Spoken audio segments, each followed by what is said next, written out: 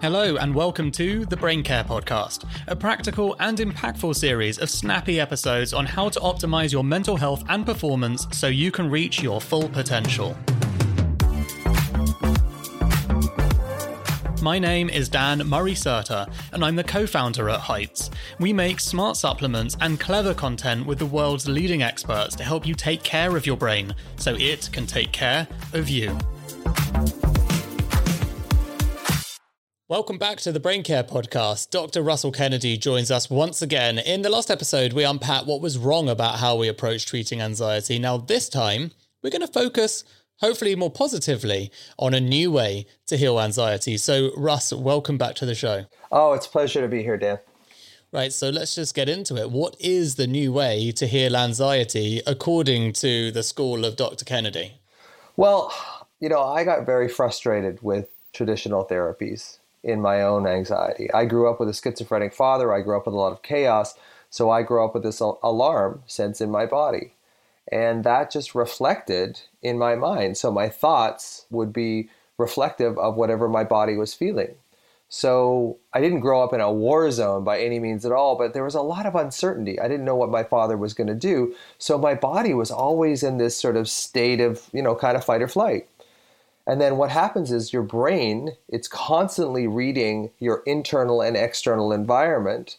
So you have what's called interoception, which is this feeling of what's inside of you, and then exteroception, which is what's going on outside of me. So your brain's constantly trying to make sense of your world. Now, if your body is alarmed, you kind of look through the world with these red colored glasses. So anything that's alarming, you'll pick up or you'll focus on. And then, of course, whatever you focus on, so a tenet of neuroscience, whatever you focus on, you get more of. So you just get more and more alarm. You get more and more alarming thoughts. And then slowly, it kind of takes over your psyche.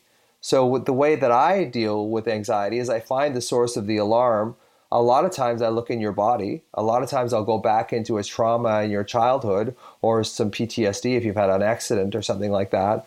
And then I'll find it in your body. And then that's where we'll focus on the healing. Because if we can, that's the source of the anxiety. If we can find the source and start treating the source, it's a lot easier than just trying to treat the byproduct, which is basically the thoughts of the mind. So quickly, I'll just say, it's like having a hole in a rowboat. So you're in a rowboat, it's filling up with water. You can bail that water out, which is kind of like doing therapy, talk therapy, that kind of thing, CBT. But unless you fix the hole in the boat, you're never really going to get free of the anxiety. So my approach is to find the alarm in the body. I also use the mind as well, but it's finding the alarm in the body, finding the source of that. A lot of people have had, divorce in their family. They were sick when they were younger. They had a very traumatic birth, or their mother was separated from them just after birth. There's a lot of things that your autonomic nervous system just imprints into you that we have to sort of move along and move up. And so we can see it. And if we can see it, we can start doing something about it. But if we just focus on healing the mind when the problem is in the body, it's like sending the fire trucks to 1st Street when the fire is on 2nd Street. You're not really going to help it. Russ, what kind of experience have you had then with patients that you can talk about where, there is evidence to this new way actually having an impact and working? Obviously, you don't need to use names and stuff, but, paint the picture for us. Yeah, basically I get emails from people every day. This is what I hear a lot. I've been in therapy for 5, 10, 15, 20 years, and I've learned more from you in the last 90 minutes than I have in the last 15 years of therapy. Because in therapy, basically they're just trying to figure things out. I get people to feel things out. So we go into a process where, I'll take your history. I'll find that, your parents divorced when you were 6, or you were in an incubator for the first month of your life or whatever. And then we'll find that in your body. And once we find it in your body, we really go, like I go into, you've heard me work on Clubhouse, it's like, I'll find it and it's like, well, is it well circumscribed? Is it like a potato, or is it kind of amorphous like a jellyfish? Does it radiate down into your stomach or up into your throat? Does it have a color? Does it have a texture? Just really focusing on that sense of alarm, because the more we can bring it up to the surface, the more we can move it around and heal it. Because a lot of the problems is these things are implicit memories. They're unconscious. They were put into us when we were children. And then we develop what's called defensive accommodations, which is how we get our needs met when we aren't getting our needs met as children. So some people will become manipulative. Some people will become people pleasers. Some people will just become so focused on their own body that they'll get health anxiety, and then the parent will have to help them because they're so worried. So it's a way of getting our needs met through these defensive accommodations, and worry is a defensive accommodation too. So what happens is we use these defensive accommodations, and then by the time we get to our late 20s, early 30s or whatever, we go through our first divorce because our starter marriage is kind of broken down.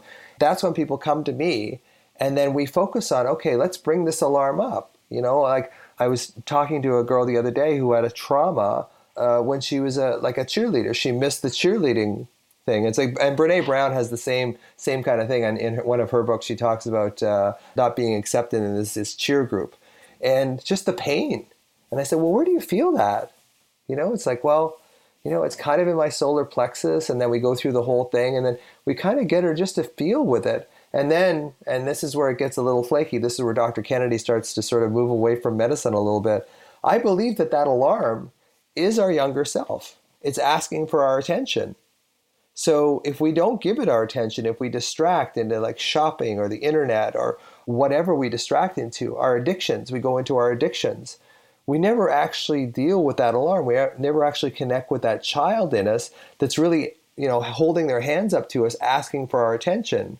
Because the way I see it is that little child in us is like holding their hands up, looking for us to come through and help them. But the problem, what they're doing is they're creating all this alarm. So naturally what human beings do is when they feel the alarm, they feel it, they go, I'm not going into that. That's just too painful. And what we do is we go up into our heads, and then we just start explaining. And then we get trapped in our heads, and then we never actually go back down into the body where the problem actually resides. So if you never actually go and get in touch with the actual issue, the source of the problem, you're always going to be chasing your mind.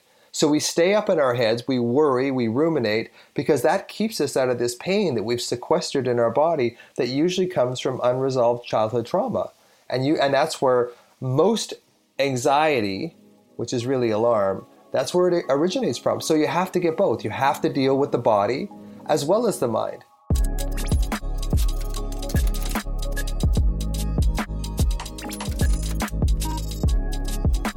Where did you get the instinct for all of this from? Basically, where it came from was LSD. So around 2013, I ruptured my left Achilles tendon, and that was kind of like the straw that broke the doctor's back at that point. So I got out of medicine at that point. I was burned out for probably 5 years before that. And I became close to suicidal. I don't know if I was actually suicidal, but I'd be glad that there was no bridges around where I was. And a friend of mine who's an Ayurvedic doctor said, we should maybe consider the psychedelics for you, just to see, because you're clearly, you're not getting help in traditional ways. So I did LSD. Then a year later, I did ayahuasca. And basically Sorry, can I just ask, was this in a therapy assisted? Yeah, or yeah. It wasn't just like, hey, you know what, this afternoon, I got nothing else to do. No, he's a very, the person I did it with is a very adept plant biologist, Ayurvedic doctor, and very familiar with how to do this. So he took me through this process. I was in my own house, but he took me through this process. And basically what I saw was that my anxiety was not in my mind at all. It was actually in my solar plexus. And actually, I could see it. I could see it. It was purple. It was sharp. It was crystalline. There was these crystals pushing up. It was pushing up against my heart. It goes up into my throat. It radiates into my back, and it's hot. So I saw this, and then when I sort of came out of it, I kind of realized that, hey, what if I start looking in my body as opposed to trying to fix this with just fixing my thoughts, because that wasn't really helping. Now, it did take me like 2 years after all this. It wasn't like, hallelujah, thank you, God, I found healing. It took me about 2 years to put all this stuff together because I was a mess for about 2 years.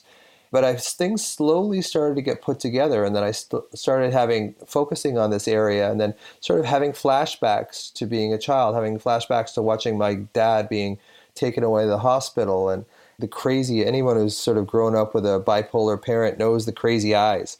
It's just how destabilizing that is for a child. And so I started having all this stuff. So I thought, well, what if I could bring this up? What if I could sort of really start to, and then fully accept it? I think that was the other really important part of my healing was just accepting myself as someone who was anxious, because there's so much stigma attached to it. And I really came up with a lot of things. Like, one of the things that I tell myself all the time is, are you safe in this moment?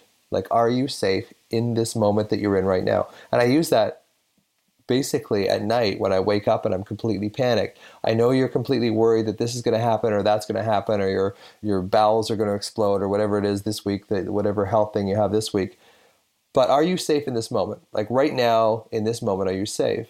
Because I think a lot of us with anxiety, we go from trauma to trauma to trauma, and we never actually show ourselves that we're safe. So the little example that I use is, I had a patient who was worried about a plane trip. So for a month, he was just paranoid about this plane trip, and then the plane lands safely, and then he's got this dental procedure that comes up like 6 weeks after that. So then he focuses on the dental procedure. It's like, well, this is going to be so it's like we go from this unconsciously, we just pick trauma to trauma to trauma, and we never unconsciously feel that we're safe. So it's really important to kind of tell yourself, hey, a number of times a day, right now, looking around this room, like even people listen to this, like, are you safe in this moment? And really just put your hand on your chest and really feel the fact that you're safe.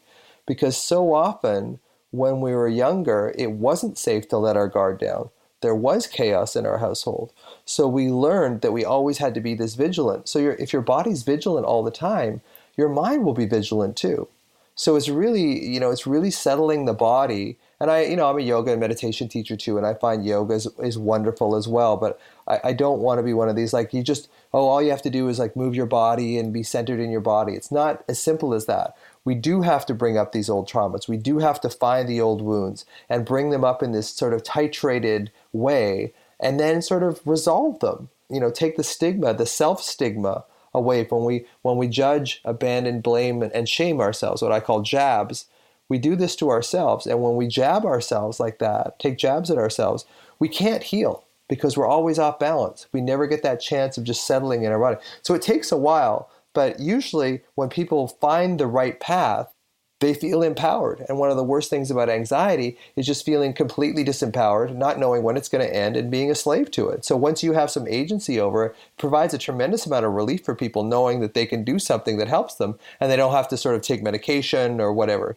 That was beautiful. It's actually my penultimate question here, which is, what do you think the pushback is likely to be as your ideas come a bit more mainstream? Do you think there's going to be more pushback in the scientific or professional community around this? I think there probably will be. I think they're starting, psychiatrists are starting to accept ketamine. They're starting to accept, psychedelics in therapy.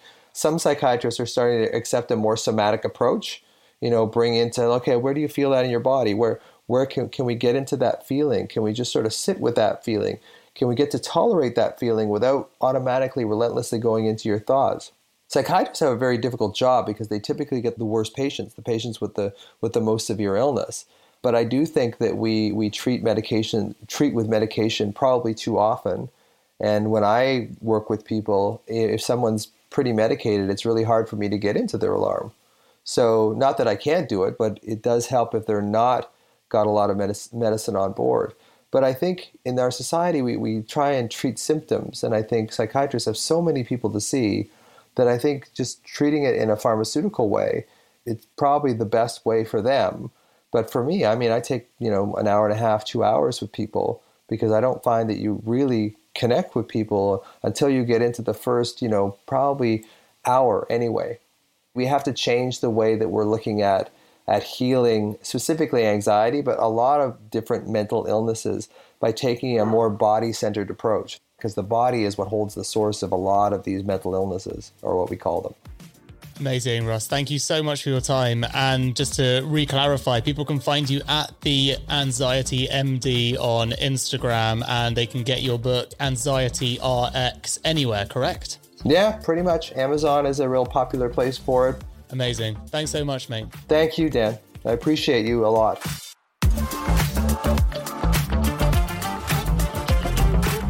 Thank you so much for listening to this episode of the Brain Care Podcast.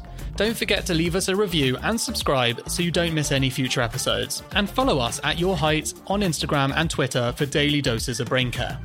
Did you know Height started as a newsletter that I've written every week for years? I'm still doing it, and I'd love it to reach your inbox too. So, for weekly science-backed emails on the best ways to take care of your most important organ all in under 3 minutes, sign up at yourheight.com/Sundays. See you next week.